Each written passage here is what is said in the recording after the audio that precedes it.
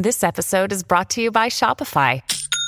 Forget the frustration of picking commerce platforms when you switch your business to Shopify, the global commerce platform that supercharges your selling wherever you sell. With Shopify, you'll harness the same intuitive features, trusted apps, and powerful analytics used by the world's leading brands. Sign up today for your $1 per month trial period at shopify.com/tech, all lowercase. That's shopify.com/tech. When you need mealtime inspiration, it's worth shopping Kroger, where you'll find over 30,000 mouth-watering choices that excite your inner foodie. And no matter what tasty choice you make, you'll enjoy our everyday low prices, plus extra ways to save, like digital coupons worth over $600 each week. You can also save up to $1 off per gallon at the pump with fuel points. More savings and more inspiring flavors make shopping Kroger worth it every time. Kroger, fresh for everyone. Fuel restrictions apply. Another day is here, and you're ready for it. What to wear? Check. Breakfast, lunch, and dinner? Check. Planning for what's next and how to save for it? That's where Bank of America can help. For your financial to-dos, Bank of America has experts ready to help get you closer to your goals. Get started at one of our local financial centers or 24/7 in our mobile banking app. Find a location near you at bankofamerica.com/talktous. What would you like the power to do? Mobile banking requires downloading the app and is only available for select devices. Message and data rates may apply. Bank of America N.A., member FDIC. Welcome to the New Books Network. Welcome to Peoples and Things, where we explore human life with technology. I'm Lee Vinsel.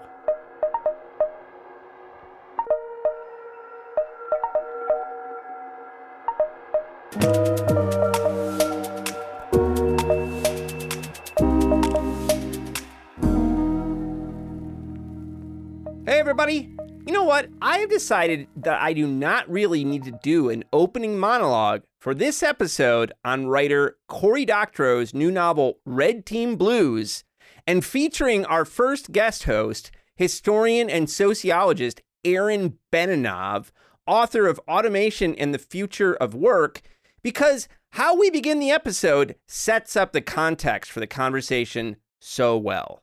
So I hope you enjoy our conversation, which was a lot of fun for us. And you know what else I hope? I hope you get excited.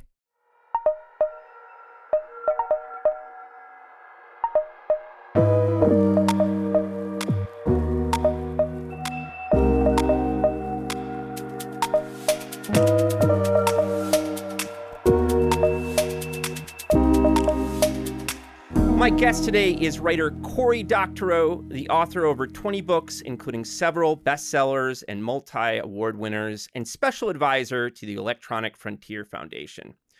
Today, our conversation will focus on his new novel, a taut neo-noir techno-thriller called Red Team Blues.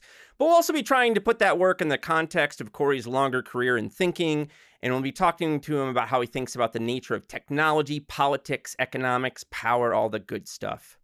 It's a big job, but mercifully, I will have help along the way. In an exciting moment for Peoples and Things, this is the first in a series of planned episodes where we'll have a guest host. Today, that person is Aaron Benanav, an assistant professor of sociology and a senior research associate of the Autonomous Systems Policy Institute at Syracuse University. That's right, folks. If you hadn't heard it before, Benanav is no longer a historian, but has become a sociologist. May the angels weep.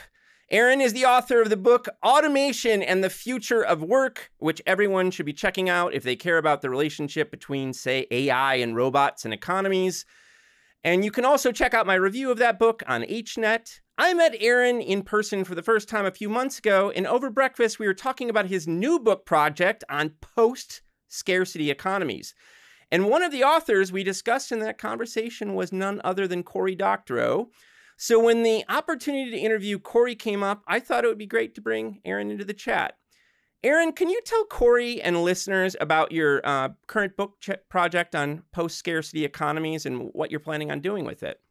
Sure. And Lee, thanks so much for having me. I'm so excited to be part of a conversation about Cory, whose science fiction writing has been a huge influence on my thinking. And the book I'm working on now about post-scarcity economics is really about the relationship between economics, technology, unmet human needs, and And I guess a core idea of the book is to think about how the way that economics teaches us to think about scarcity, to think about it as a conflict between the insatiability of human wants and desires on the one hand and the limits of our resources and technologies on the other, has inspired this really exciting and kind of forward-looking science fiction worlds that have also had a big influence on technologists. So, if you look at Elon Musk, he was naming his SpaceX rockets after the spaceships from the Iain M. Banks Culture series and so on. Mark Zuckerberg once said that Player of Games was one of his favorite books. So like these are really affecting or shaping somehow the worlds that we inhabit. But I also think that there's something very limited about the way that economics gets us to think about scarcity and technology. And I think Corey's books, especially books like Down and Out in the Magic Kingdom and Walkaway, get at some of those limitations. And one of the ways that I think about that is that, in some of Corey's post-scarcity books, like people do live in a world where they've overcome all resource limitations. They're not even, death has been abolished. And yet what happens? Like, are people fully fulfilled? Do they just live lives of pleasure? No, in fact, it turns out that the human search for meaning, the potential for conflict over something as, seemingly insignificant, but if you meet people who love Disney World, something really significant, which is like, what happens to the rides? What happens to the rides in Disney World? How do we preserve and develop them? It speaks to an idea about what human needs are and how to meet them that I think goes beyond actually what current economics can speak to us about. But I think that, future economics and a future vision of the world would really have to take into account that larger conception of what human beings are after and what we should be using our resources to achieve. So that's like a little introduction to those themes.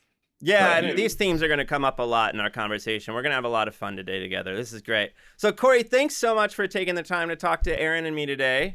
It's my pleasure. Wow, that was very exciting to hear. The Iain Banks thing and Musk is just wild. He actually once blocked me on Twitter because I said, when he was talking about this, because I said, I knew Ian and he was an ardent trade unionist and the NLRB is investigating you right now. I don't think you get to call yourself a utopian socialist in the model of Iain Banks when you're doing that. And he said, well, I didn't see any unions in the culture novels. If Banks can see what a Tesla factory looks like, he wouldn't be a union advocate for us either. And I said, there is a world of difference between, trillion-person spaceships that travel at hundreds of times the speed of light, crewed by super intelligent artificial intelligences, and eking out minor improvements in the production of electric cars. And he called me an enemy of humanity and blocked me. Oh man, the ironies are so thick you could spread them on a cracker there. Oh my gosh. So Corey, we can't wait to talk to you about Red Team Blues. You're on a kind of tour right now. When you're explaining it to strangers, what do you say about it, and what were you trying to do with it? What led you to write it? Well, it depends on whether the stranger is already familiar with my work or not. And when I've been on a book tour, so I'm taking a lot of taxis, and a lot of cab drivers are like, "What was at the bookstore?" And I say, "Well, I was there giving a presentation." And so they say, "What's the book about?" And I say, "It's a crime thriller about Silicon Valley scams." And if they're still interested, I say it's about a 67-year-old forensic accountant who spent 40 years fighting high-tech scams and whose last big adventure is unwinding a scam that has to do with stealing $1 billion worth of cryptocurrency that gets him in the middle of a mob war that is also implicates a bunch of corrupt U.S. three-letter agencies. And at that point, they're either like, well, that's interesting, I'm going to turn my stereo back on, or we end up talking about the book. If it's people who are more familiar with my work, I tend to situate it as like a techno thriller and say, this is a book that's kind of a companion to the Little Brother series I wrote about a 17-year-old in Silicon Valley who is living at the sharp edge of how technology can both give you more self-determination and take it away. This is about a 67-year-old who's been fighting that fight for 40 years and is no longer fighting to keep what he values, but is sort of fighting to get back what he lost. And it's a story about how finance curdled the dream of technology as a force for human liberation. And so, yeah, that's how I talk about it. Yeah, that's nice. Aaron, do you have any first cuts on that? Well, I think later on we'll talk a lot about the idea of what you just said, how finance curdled the potential of technology to liberate people, because I think that's a really important aspect of the book. But do you think, I was very curious about, your turn to writing about a 67-year-old man who's on the verge of retirement. Like, is this, are you trying to tell us something about your yeah. Is this your retirement series, Corey? Yeah. What's going on here? Is this your goodbye? I am not an angry young man anymore. I am now an angry old man. I am 51 years old. I have 2 artificial hips. As soon as I can clear some schedule time from book touring, because I have 7 more books coming out, I need to get 2 cataracts removed. My goal is to have all my body mods done before civilization collapses. And I am no longer listening to my elders tell me about how the fights that I'm engaged with are connected to fights that happened in the decades before. And now I am finding myself increasingly in the role of talking to younger activists about how things like the broadcast flag and early net neutrality, peering arrangements, the questions about warrantless access to email and intermediary liability, how all of these things came about, and also trying to revive the imagination of critical technologists. And, Lee, I think this is where my work intersects with yours some, because there is in the techno-critical world a kind of amnesia about what we did have and what we might have again. There is a species of technocriticism that says that Facebook is like the apotheosis of how we'll talk to our friends on the internet. And to fix the way we talk to our friends, we have to fix Facebook and not abolish Facebook, right? We see this a little in the European Union, where they passed some landmark legislation, the Digital Markets Act, that requires interoperability for large services. And it has kind of got a list, a priority ranked list of where they're going to impose those interoperability obligations. And they started with end-to-end encrypted instant messaging, which is like just a weird and really dangerous place to start, because encryption in instant messaging has been a hot potato since the Clinton years, right? Since the Clipper chip fight about banning encryption, banning working encryption. In 1992, the Electronic Frontier Foundation won the Bernstein case in the Ninth Circuit Court of Appeals that found that code was a form of expressive speech protected by the First Amendment. And so the NSA's ban on working crypto violated the First Amendment.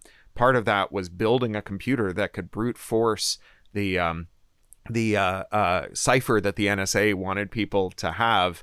That computer was called Deep Crack, and it is sitting next to me. John Gilmore, who built it, was tired of having it in his garage and asked me if I wanted to become its steward. So I am sitting next to a thing the size of a bar fridge, filled with things that look like cryptocurrency miners. They're ASICs, right? Massively parallel things. So the stuff just keeps coming back around and around. Yeah. The European Union is going after end-to-end encrypted messaging, even though a small error could put people all over the world at risk. Remember, it was an error in WhatsApp in the code that allowed the NSO group to build a cyber weapon that the Saudis used to lure Jamal Khashoggi to his death. And you could completely discredit the whole project of interoperability by introducing a small error. They're trying to do it on this really short timeline. And a lot of people are wondering, like, how is it that the European Union is starting there and not with something like that feels like much lower hanging fruit, like social media? And my theory is that maybe, there's like spooks or cops in the European bureaucracy who want defects in secure instant messaging. But I also think that, like, if you're like the median Eurocrat, you know what it's like to take your phone with a German SIM to Brussels and send a message to a Dutch colleague on holiday in Spain and just have it delivered. And you think, oh, interoperable instant messaging must be very easy because I experience it every day. Of course, SMS is a fucking dumpster fire, and like it is so dangerous and bad and needs to be killed with fire.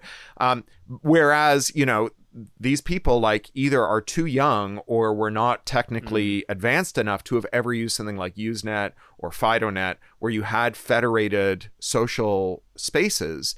And for them, it's like water that's not wet. How would you have a social space that was not governed over by someone like Mark Zuckerberg or Elon Musk or whatever, right? And they are just, it's just a blank for them.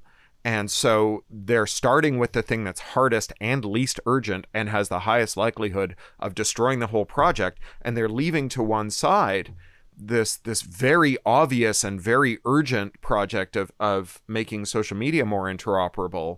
And, you know, to watch them do it is baffling. I actually made a piece of design fiction called Interoperable Facebook with EFF that's basically a user manual for a fictional version of Facebook that has been forcibly federated by regulators. And it's about how you as the end user would use it, how it would be compatible with privacy law and so on. Because I really feel like we've had this great extinction of memory of what we can do with technology.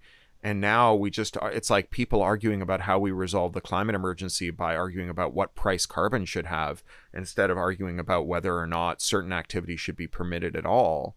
And I am here to try and make this debate more robust and historically informed. And that, I think, is what it means to be an old person in this fight, you know? Yeah.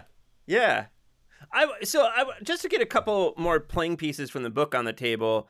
Well, I mean, Aaron, you really liked the kind of heterodox economist character, Raza. So, I mean, yeah, talk about that for a second.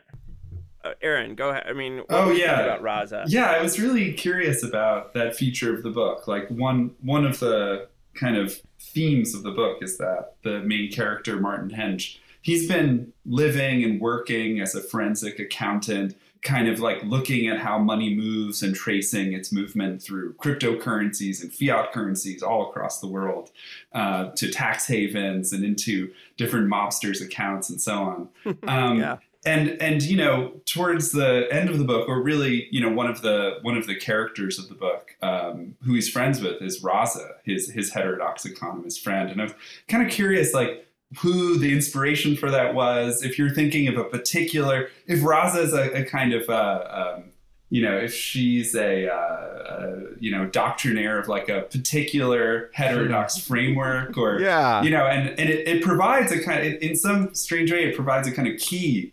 You know, there's a key there to the book, but the readers are kind of, in some way, they're not. Martin's given the key, but in some way the readers are not. So I was wondering if you could talk about that. Well, yeah, Raza is kind of an amalgam, at least intellectually, of two people I have a lot of time for. One is Stephanie Kelton, the woman who wrote The Deficit Myth. She ran economic policy for Sanders, teaches in New York. And Kelton is a modern monetary theorist. I know that this is an idea that the left is skeptical of. I think that as like... even if you don't buy the prescriptions of MMT, which fair enough, they're up for debate, that normative stuff about MMT, where they say like where money comes from is governments spend it into existence. And then when they tax money, they throw the taxes away and then they make new money. Like, that's just not up for debate. That is like literally how it works, right? And there are some profound implications for leftist projects that revolve around that, but you don't have to like buy those implications or even care about them to just say like, this is just true, right? We got to stop talking about federally funded projects as being funded with taxpayers' money. It's not funded with taxpayers' money, not least because the implication of something that's funded with taxpayers' money is the more tax you have, the more you're entitled to, right? It becomes like a frequent buyer club for federal programs, which means that nobody should ever get food stamps because, like, by definition, people who get food stamps are not paying a lot of federal tax, and so like they're not entitled. They haven't bought 10 boba teas. They don't get the 11th one for free, right? That's just something Warren Buffett should get. Not that he pays any federal tax. But one of the other critiques of modern monetary theory, especially from the left, is that it doesn't have any application outside of the American empire. That it particularly doesn't apply in the global South. And there you have the other part intellectually of Raz's, kind of inspiration, which is Fidel Kaboub, who's, I believe, Tunisian theorist of MMT, who's written a lot about decolonization and MMT and the role in particular that debts denominated in foreign currencies have in retarding projects of post-colonial independence, right? If you need dollars to service the debts the IMF imposed on you, or, francs if you're Haiti to pay France for the freedom of the people who bought their way out of slavery and paid until the 1980s to pay off that debt, then you have to sell the things that you could otherwise use to countries that have dollars in order to cover those debts, which means that you just drain your own coffers, you drain your own real resources to do this. In terms of the role she plays in the book, one of the things about MMT and its relationship to orthodox economics is MMT grows out of accounting, right? Like the way that MMT thinks about money is as a series of accounting identities. Like, what is in the ledger, right? What number do you put here? What number do you put there? And what relationship do they have to each other? That's the core of MMT. It's weirdly connected to cryptocurrency and its obsession with ledgers.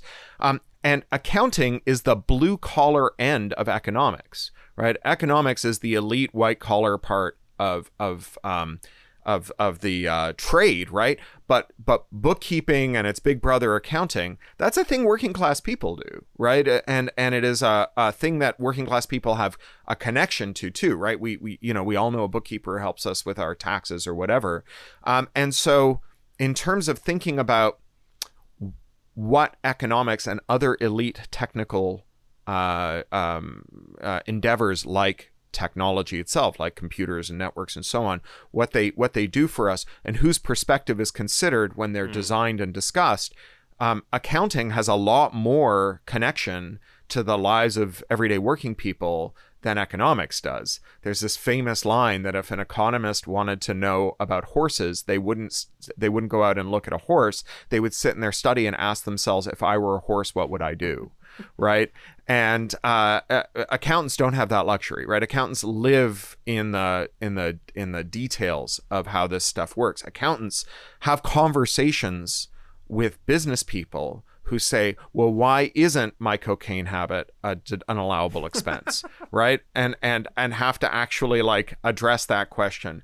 So, Marty Hench, like the protagonist of this book, his story is that he moves out to Silicon Valley in the 80s after dropping out of MIT and going to a 2-year accounting program in order to kind of live his obsession with computers and their potential, and has for 40 years tried to nurse that hope and excitement, even as over and over again through his role as an accountant, he's found all the bad things that technologists and their enablers do with money. I mean, basically, his story is that when he was 18 years old, he enrolls in an accounting program and discovers a bunch of people who are excited about how they're going to use spreadsheets to hide money. And he's like, I'm going to use them to find money because I'm smarter than you guys.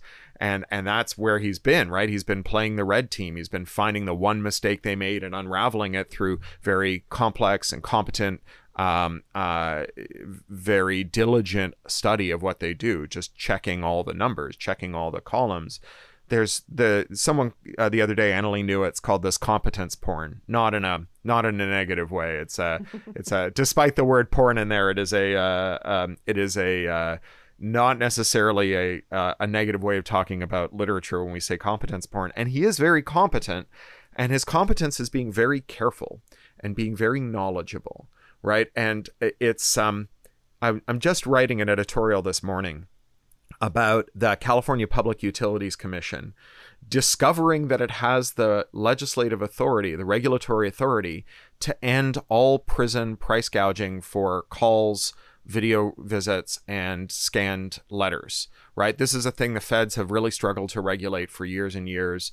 But the California PUC can do it, right? And they've opened hearings. And it's like, there's this very disheartening thing, right? Where something terrible is being done by a company and a regulator steps up and says, we will end this. And then it goes in front of a judge and the judge says, I'm sorry, you don't have the power to do that. I'm just throwing this out, right? And it just makes you feel like, oh, they've rigged the game, right? Like since Reagan, they've just gone through and they've gutted the legislative authority, the regulatory authority of everyone who could intercede between us and companies. And all we have is like voting with our wallets, which means rich people get more votes than we do. And then you find these people, I call them photocopier kickers after that joke, right? $75 to kick the photocopier? No, kicking the photocopier costs $1. $74 is knowing where on the photocopier to kick, right? These photocopier kickers who just know exactly where the authority is and how to use it. And that's what Marty is. He's a photocopier kicker. He's just like really good at being very careful and reading all the documents. I think of that scene in the terrible Batman and Robin movie where the Penguin, I think played by Danny DeVito, reveals that he's got the documents that reveal the secret plot that was that's going to bring down the governor or the senator, whoever it is, because he shredded them and flushed them down the toilet. And of course, he lives in the sewers and he has found the shreds. And he says, all it took was 10 years and a lot of sticky tape. And he holds up these sheets of paper that have been painstakingly taped back together. Marty has got that kind of Six Sigma limbic capacity to be very careful and methodical and not get bored and just do this stuff that like so many times on the internet we see emerging as a kind of superpower, you know? Yeah. And yet, like with the Raza character, it's interesting because I think you're also, Marty's very limited in all kinds of ways. You know, I mean, he's a human. And one of the ways, though, is that this accounting work he's done has given him a good sense of the details and where all the bodies are lying. But he kind of misses the big picture, right? And so that was one thing I was like, he doesn't see the big picture. He's down in the weeds, and Raza's up in the clouds. And, this is the macro-micro split among all economists, right? Are you thinking about how the argument proceeds in the boardroom, or are you thinking about how the policy emanates from the apparatus of state? So yeah, he's very much in the weeds. And then the other thing about him is it's not just Raza. Marty doesn't solve a single problem on his own. Like nowhere in this book does he solve any problem on his own. He relies on this ensemble of other people who help him out. And in that regard, I think he's a departure from the typical noir hero who is, yes, this is competence porn. But one of the things he's competent at is recognizing when he needs help from other people and approaching those people with humility and taking their help. This is a point that Paul DeFilippo made in his review in Locus magazine. One of the most exciting things as a writer is reviewers who find things that are undeniably true about your book, but that you didn't know. And this is definitely one of those things where I hadn't really thought about that, but it's absolutely true. And I think it's a theme that runs through a lot of my work. You mentioned Walkaway earlier, Aaron. It's all the characters in Walkaway solve problems as an ensemble. Nobody is the single competent man. There's no in fact, all the villains in this book and in Walkaway and in most of my books are people who fancy themselves the heroes of Ayn Rand novels, right? Who have a singular vision and are just going to solve the problem on their own. Everybody else has to shut the fuck up and get out of their way. Yeah, speaking of the Ayn Rand worshippers, there's something, in the acknowledgments to the book, you acknowledge all the people who helped you along the way, but then you give a special thanks to the crypto grifters for giving you such fertile soil to plow. And I was wondering, there's a lot here about crypto, and there's a beautiful way that the book is able to move between the crypto grifters and money launderers who are, hiding money all around the world with these crypto tools. And then, the day-to-day life of all of the homeless people in San Francisco. There's a lot of attention focused on the opposition between great wealth that's hidden and incredible and ubiquitous poverty.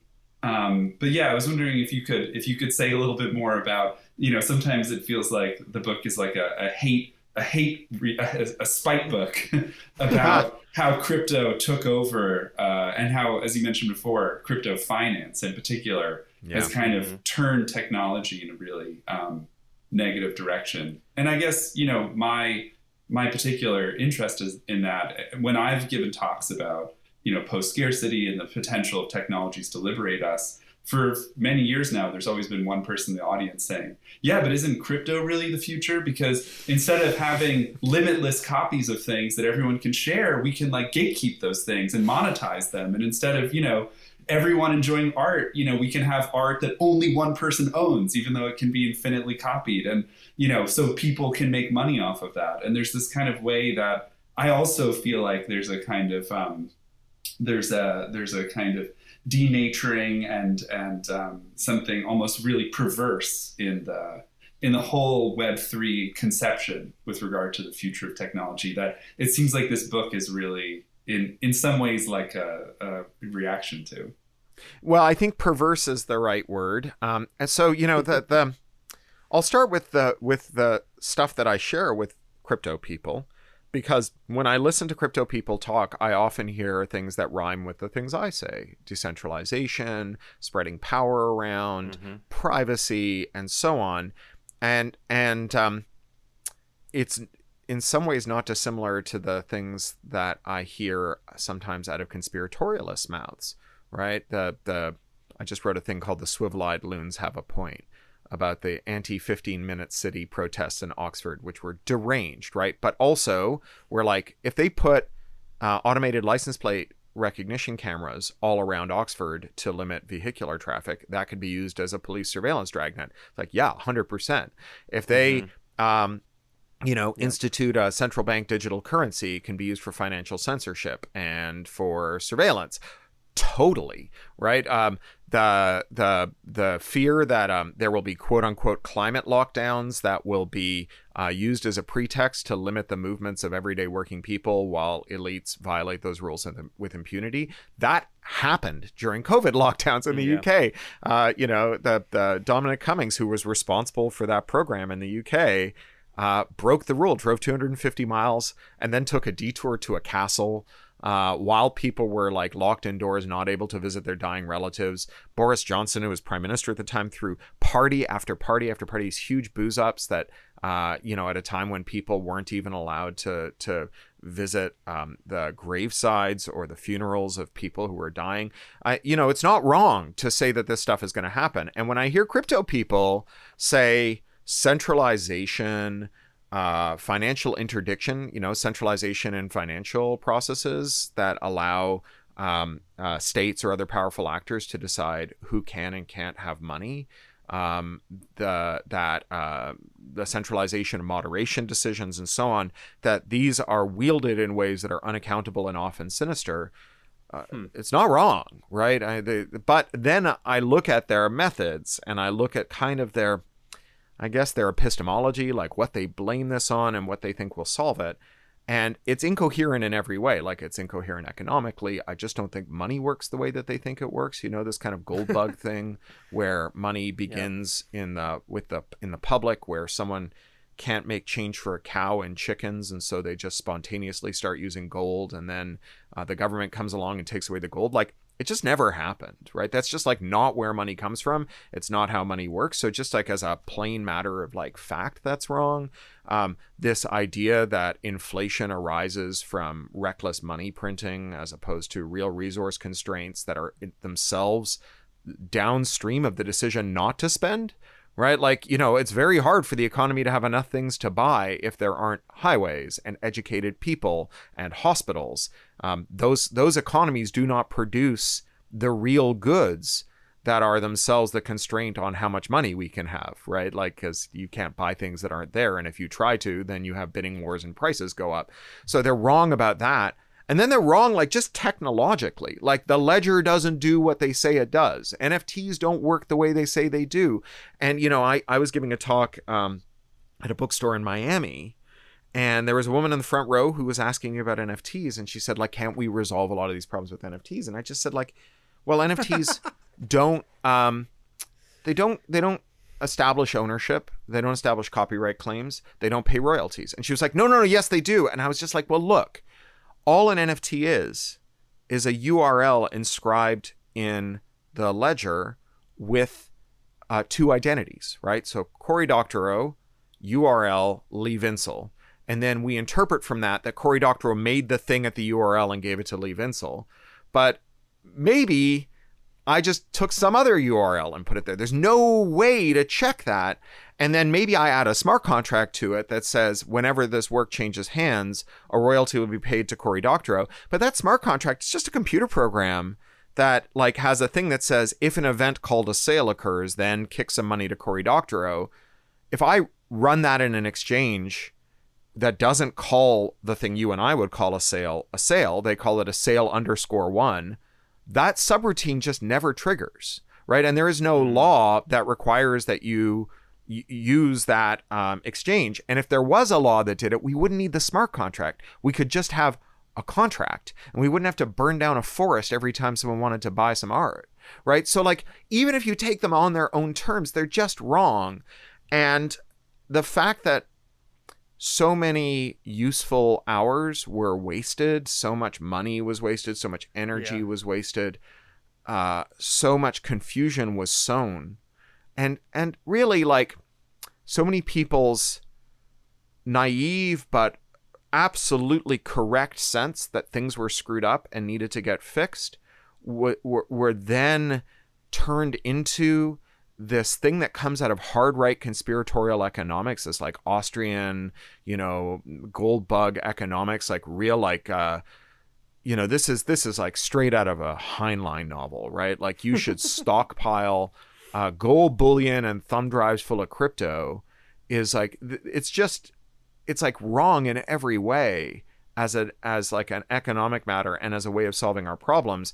And a lot of what I think about right now in my political work, both in the technical work and in the wider projects of a better world, is like what do we do to redeem the redeemable people who got sucked into this, who do care about decentralizing power, who do want a better world, but found themselves in this wrong thing. And that's what I mean. A lot of this book is about, like, the why crypto is not the solution to a problem that we should care about. Yeah. I was reading this book, and you're not 67 years old, but you're not a young guy either. No. Yeah.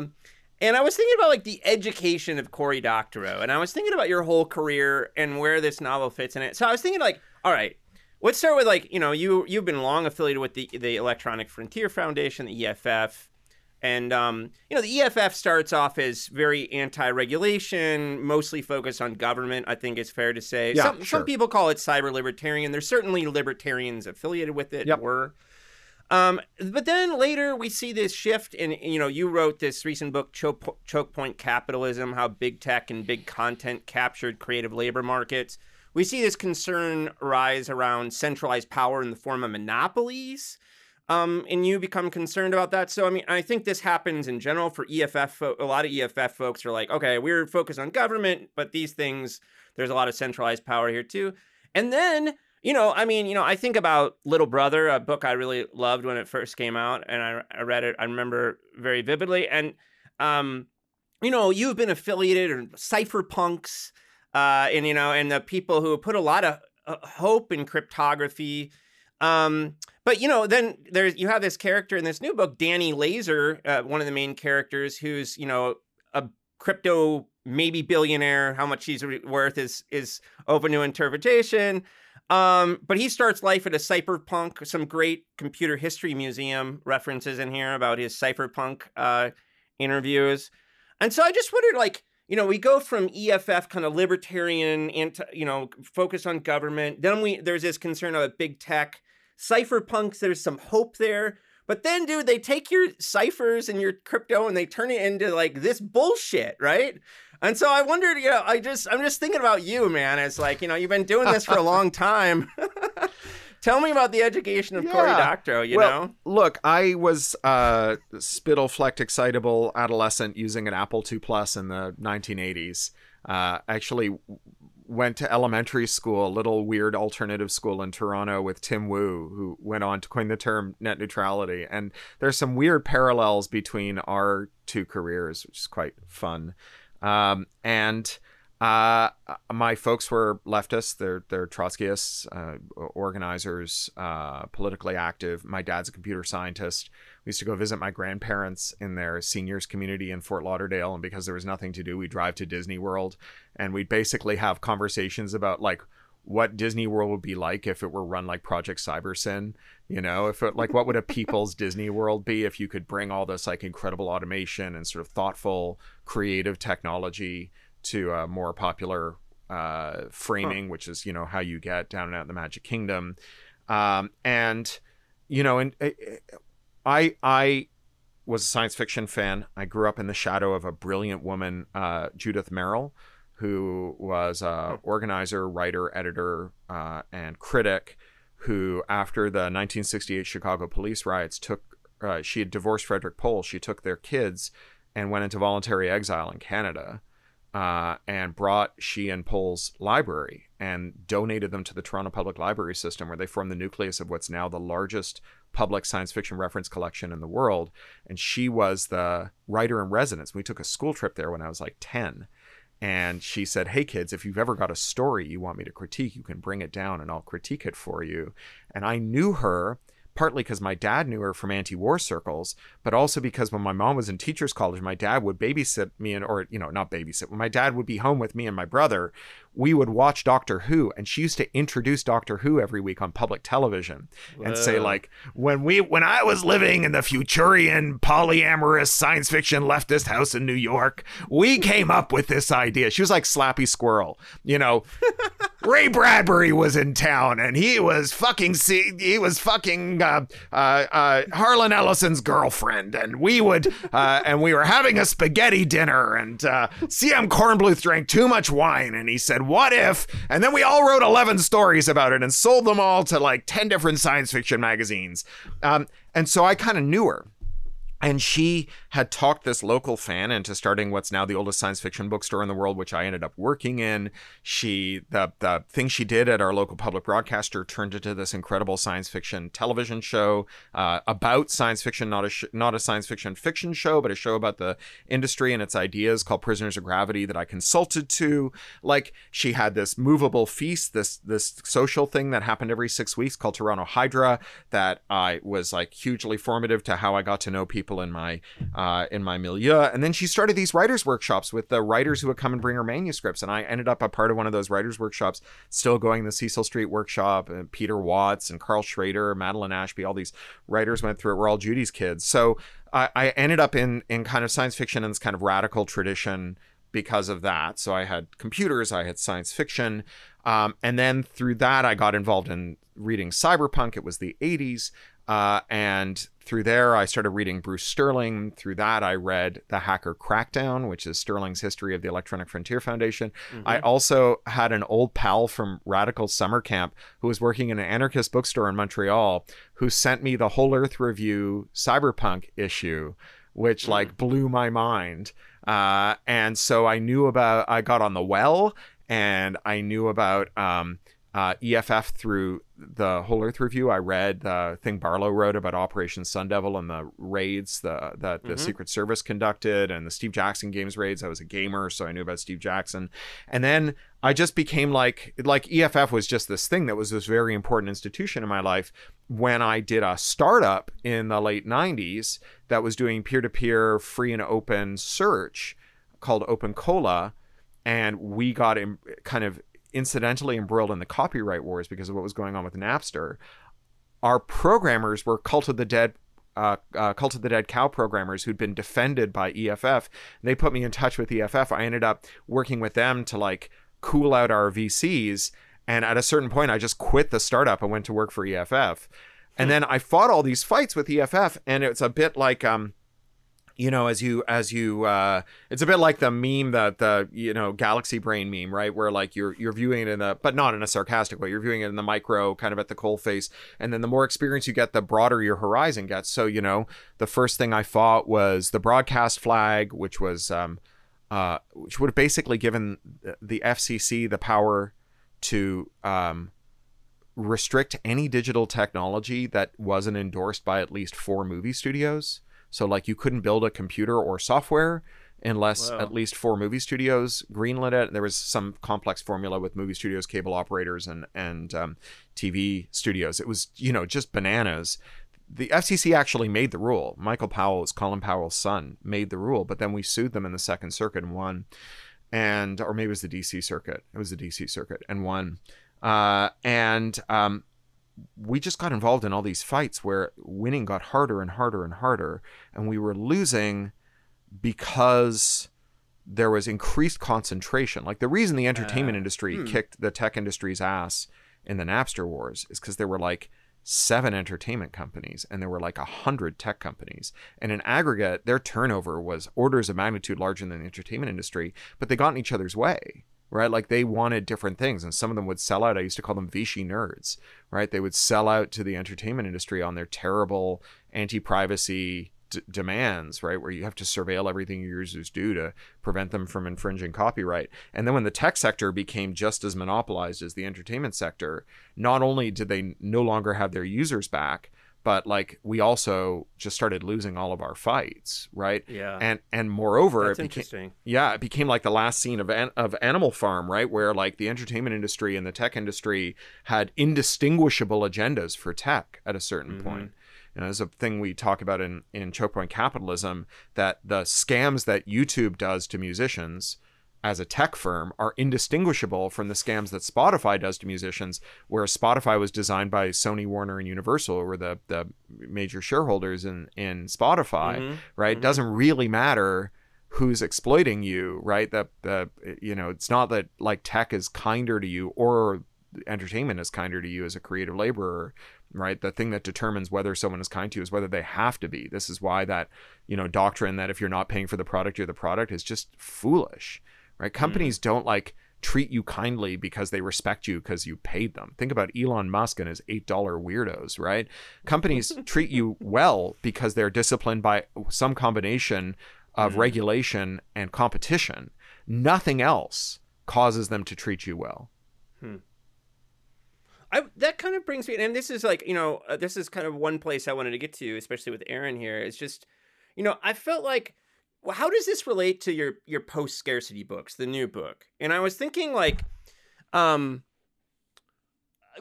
not, I don't want, the term near future science fiction is not getting me what I want, because you've done other books that feel near future, but this one felt like really, there are moments of it that are really gritty.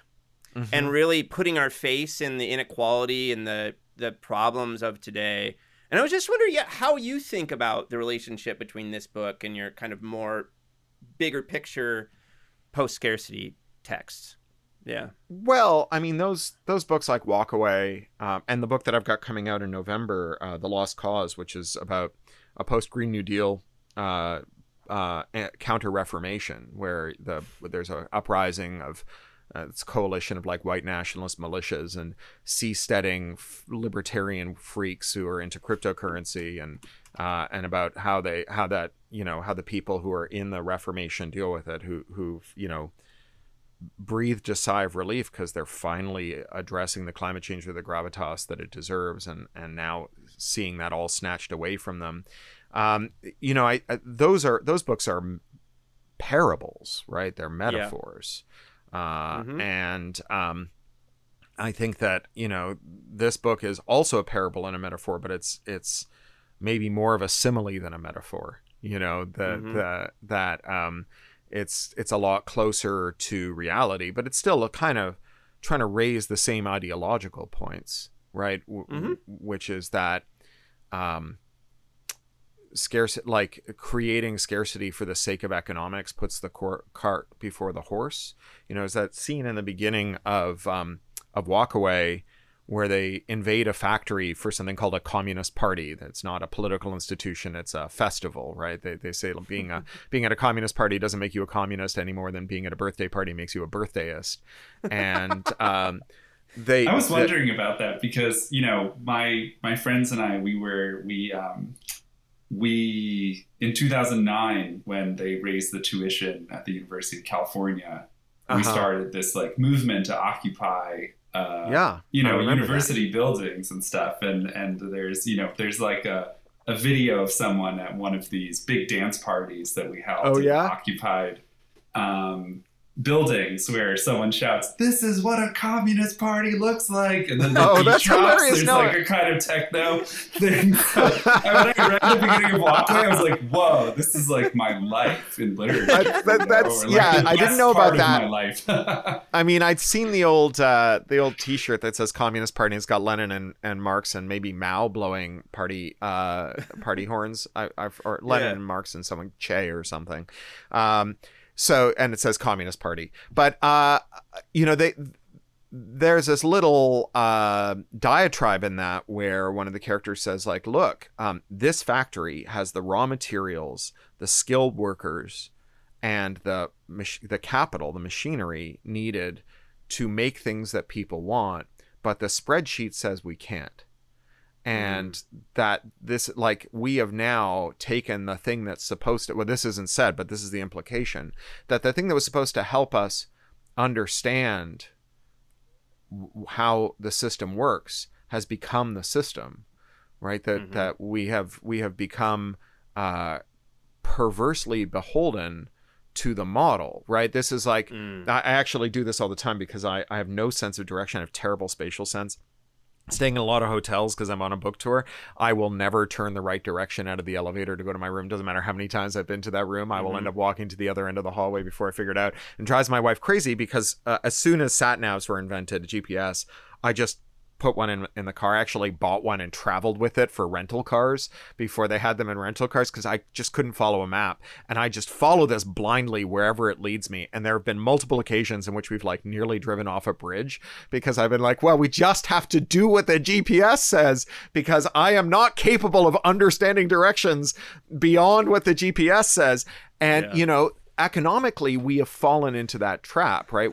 There are so many instances in which the spreadsheet says no, and we have the capital sitting idle, we have the need, we have the stuff, we have the feedstock, and we're just like, well, if the machine says no, I mean, the most grotesque version of this is empty houses.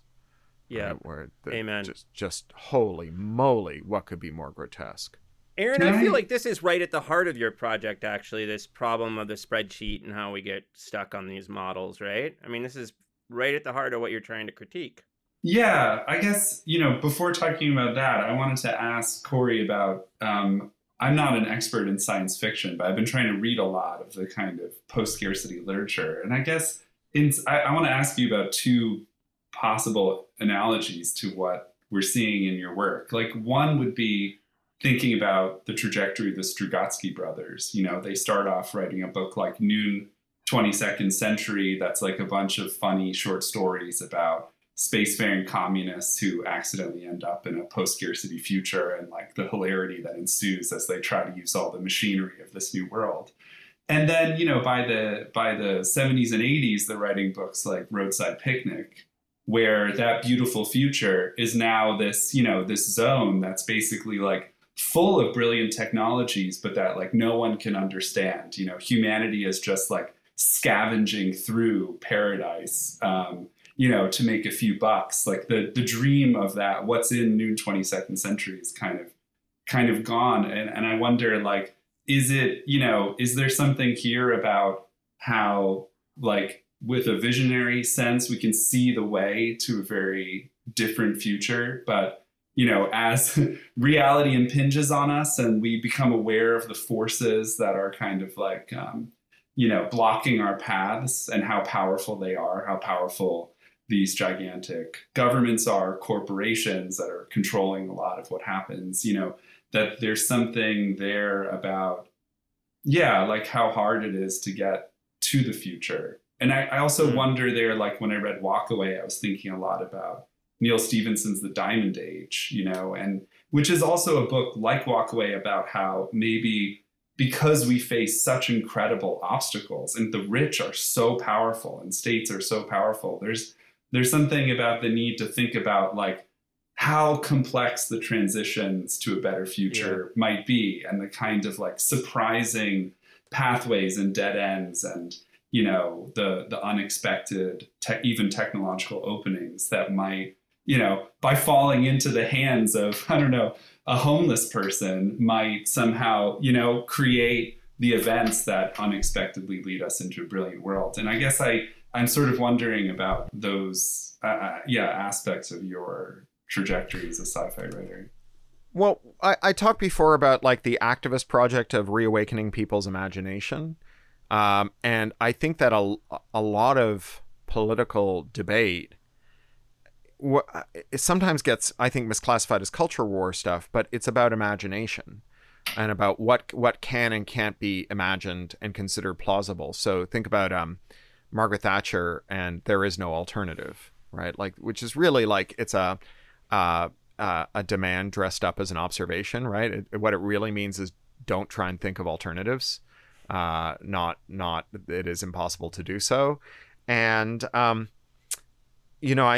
think that likewise, the corollary of that is the outcome we have predicted for this project is inevitable, right? So they're both forms of inevitabilism. Like, the capitalist project will produce abundance given enough time, right? Just like we just have to we just have to capitalist harder and we'll get there. And so something like Roadside Picnic is really a story about how it could go wrong. It's a way to kind of counter the anti-imaginative imagining, right? The thing that says there's only one way to think about how this project ends, to project it forward.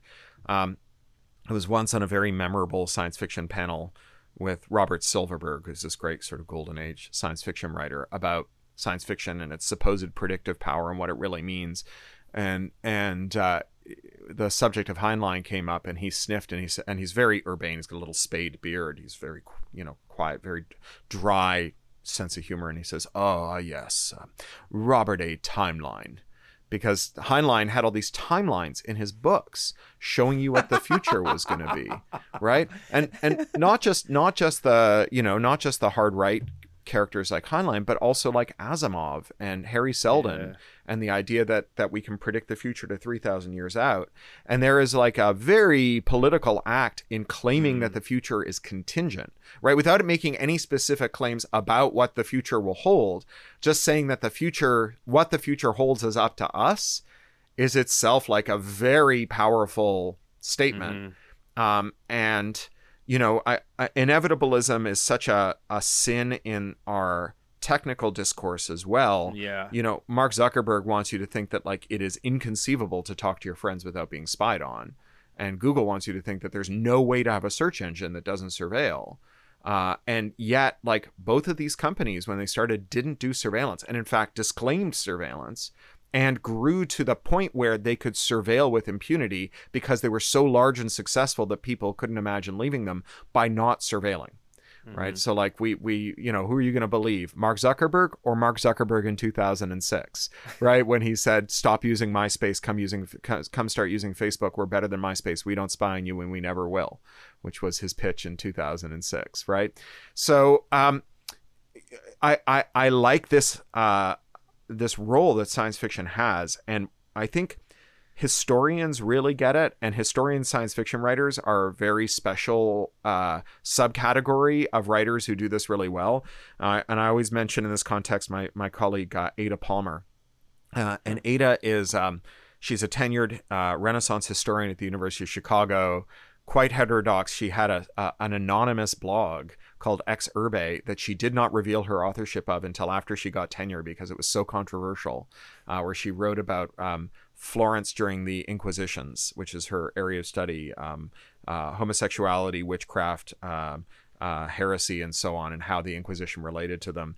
And she is famous at UC for doing this annual project where she has her undergrads spend 4 weeks LARPing the election of the Medici's Pope. And each undergrad is given the identity of a real cardinal or a member of a great family. and they spend 4 weeks like horse trading and betraying each other, making alliances. And then there's this fake Gothic cathedral on campus, and they rent it out for the climax. And she has costumes for everyone. She's got a Google alert for theater troupes that are selling off their costumes. She dresses them all up in Renaissance Florentine drag, and they go into the cathedral and they invest the Pope. And in the final four every year, 2 of those characters are always the same, because there is a great force of history bearing down on that moment that determines that these 2 are definitely going to be in the running. The other 2 have never been the same, right? There's never been a repeat of the other 2, because human action changes what happens. History, even history operating under the constraints of the forces of history, is contingent on human agency. Right. And I think that that's what science fiction's at its best does, is it reminds you in that Luddite way that what the technology does isn't nearly as important as who it does it for and who it does it to. And there's nothing about what the technology does that determines who it must do it for and who it must do it to. Like those are choices that are often disguised as technical inevitabilities. And in so many of our policy debates about tech, we have regulators who don't understand tech very well, who demand things of tech that it just can't do, right? So this is like, make us cryptographic systems that are strong and secure, that won't let criminals or foreign spies or griefers or stalkers break into your data and do terrible things to you, but make it fail instantaneously if a cop needs to see what's inside of it, or a spy, right? And when technologists go to governments and say that's not a thing that anyone can make or will ever be able to make, they do this thing that we in policy circles call nerd harder, right? Just go out and figure it out. I got faith in you guys. You're wizards, right? And the problem with the nerd harder response, right, with saying, oh, well, you're just telling us to nerd harder, is there are other times when policymakers demand things of technologists that are possible, which they insist are impossible, like interoperability, like privacy, and so on. And they say, oh, no, that's as impossible as making cryptographic systems that work except when you need them to fail. And when the regulators or policymakers say, no, we think you can, we go, you're just saying nerd harder. And like, you need to have the praxis to be able to distinguish between the times when technologists insist that something isn't contingent and is in fact inevitable, like either crypto works or it doesn't, from the times when they're just bullshitting in order to, get some goodies for themselves. Well, guys, I know we could do this for like 8 more hours and not even run out of steam. We'd probably have to get drinks at some point, but this has been a lot of fun. Thanks so much for doing it with me today. Yeah. I'm going to be in Charlotte's, somewhere in Virginia. Okay. I think where Virginia Tech is in October. Maybe we can see each other. Yeah, let's do that. Yeah. And Aaron, thank you so much for joining me. It's been a lot of fun, bud. Yeah, Aaron, thanks for having me. Lovely to talk to you. I'm so honored that you're doing this work that implicates my own. That's so cool. Yeah. And Corey, can you just say, I've been very gratified to see you use the Critahype concept a bit. Can you just say, it struck me that you found it useful, and I just wondered how, you found it useful.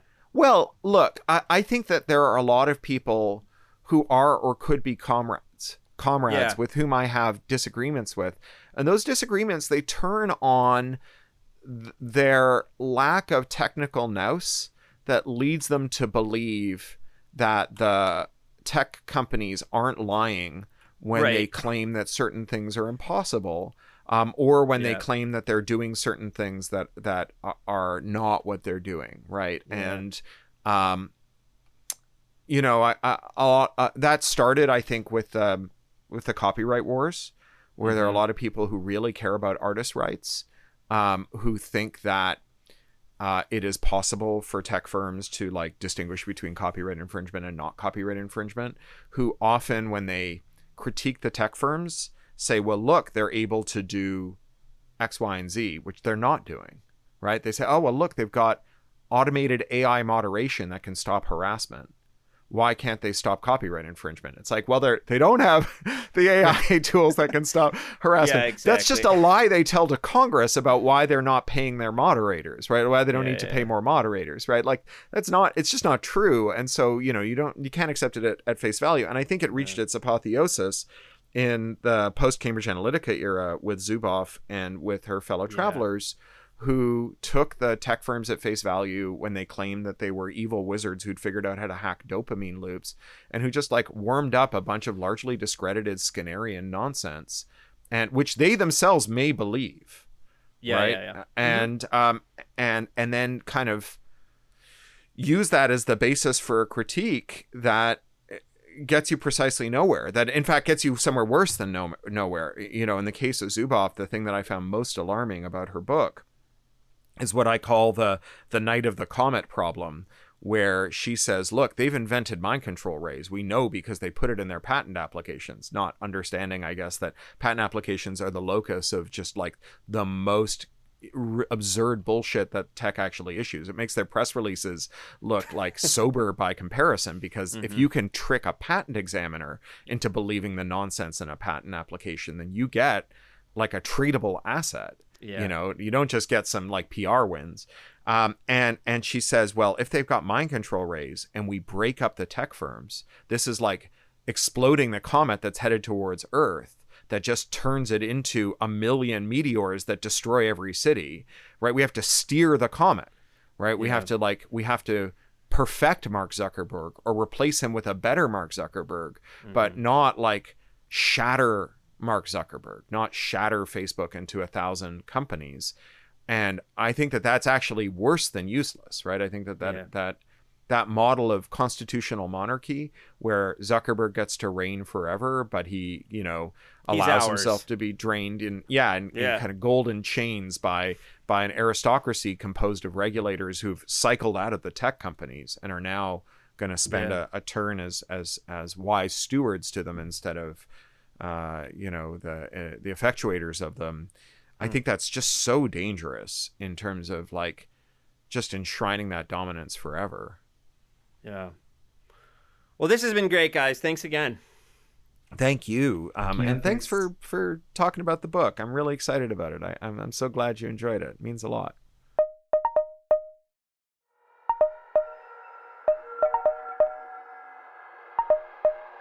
I hope you enjoyed this episode of our podcast.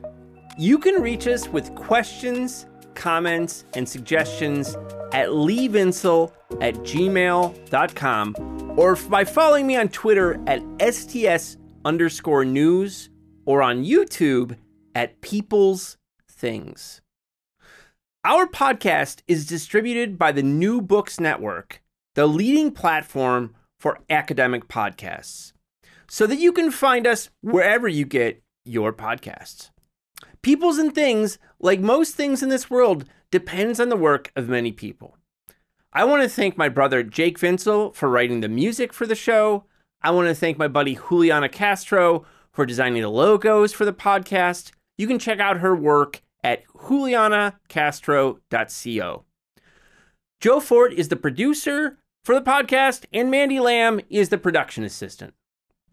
This podcast and other Peoples and Things programming are produced in affiliation with Virginia Tech Publishing and supported by the Center for Humanities and the University Libraries at Virginia Tech. For information about other podcasts from Virginia Tech Publishing, visit publishing.vt.edu. For the entire Peoples and Things team, I am Lee Vinsel. And most importantly, I want to thank you for listening. Thanks.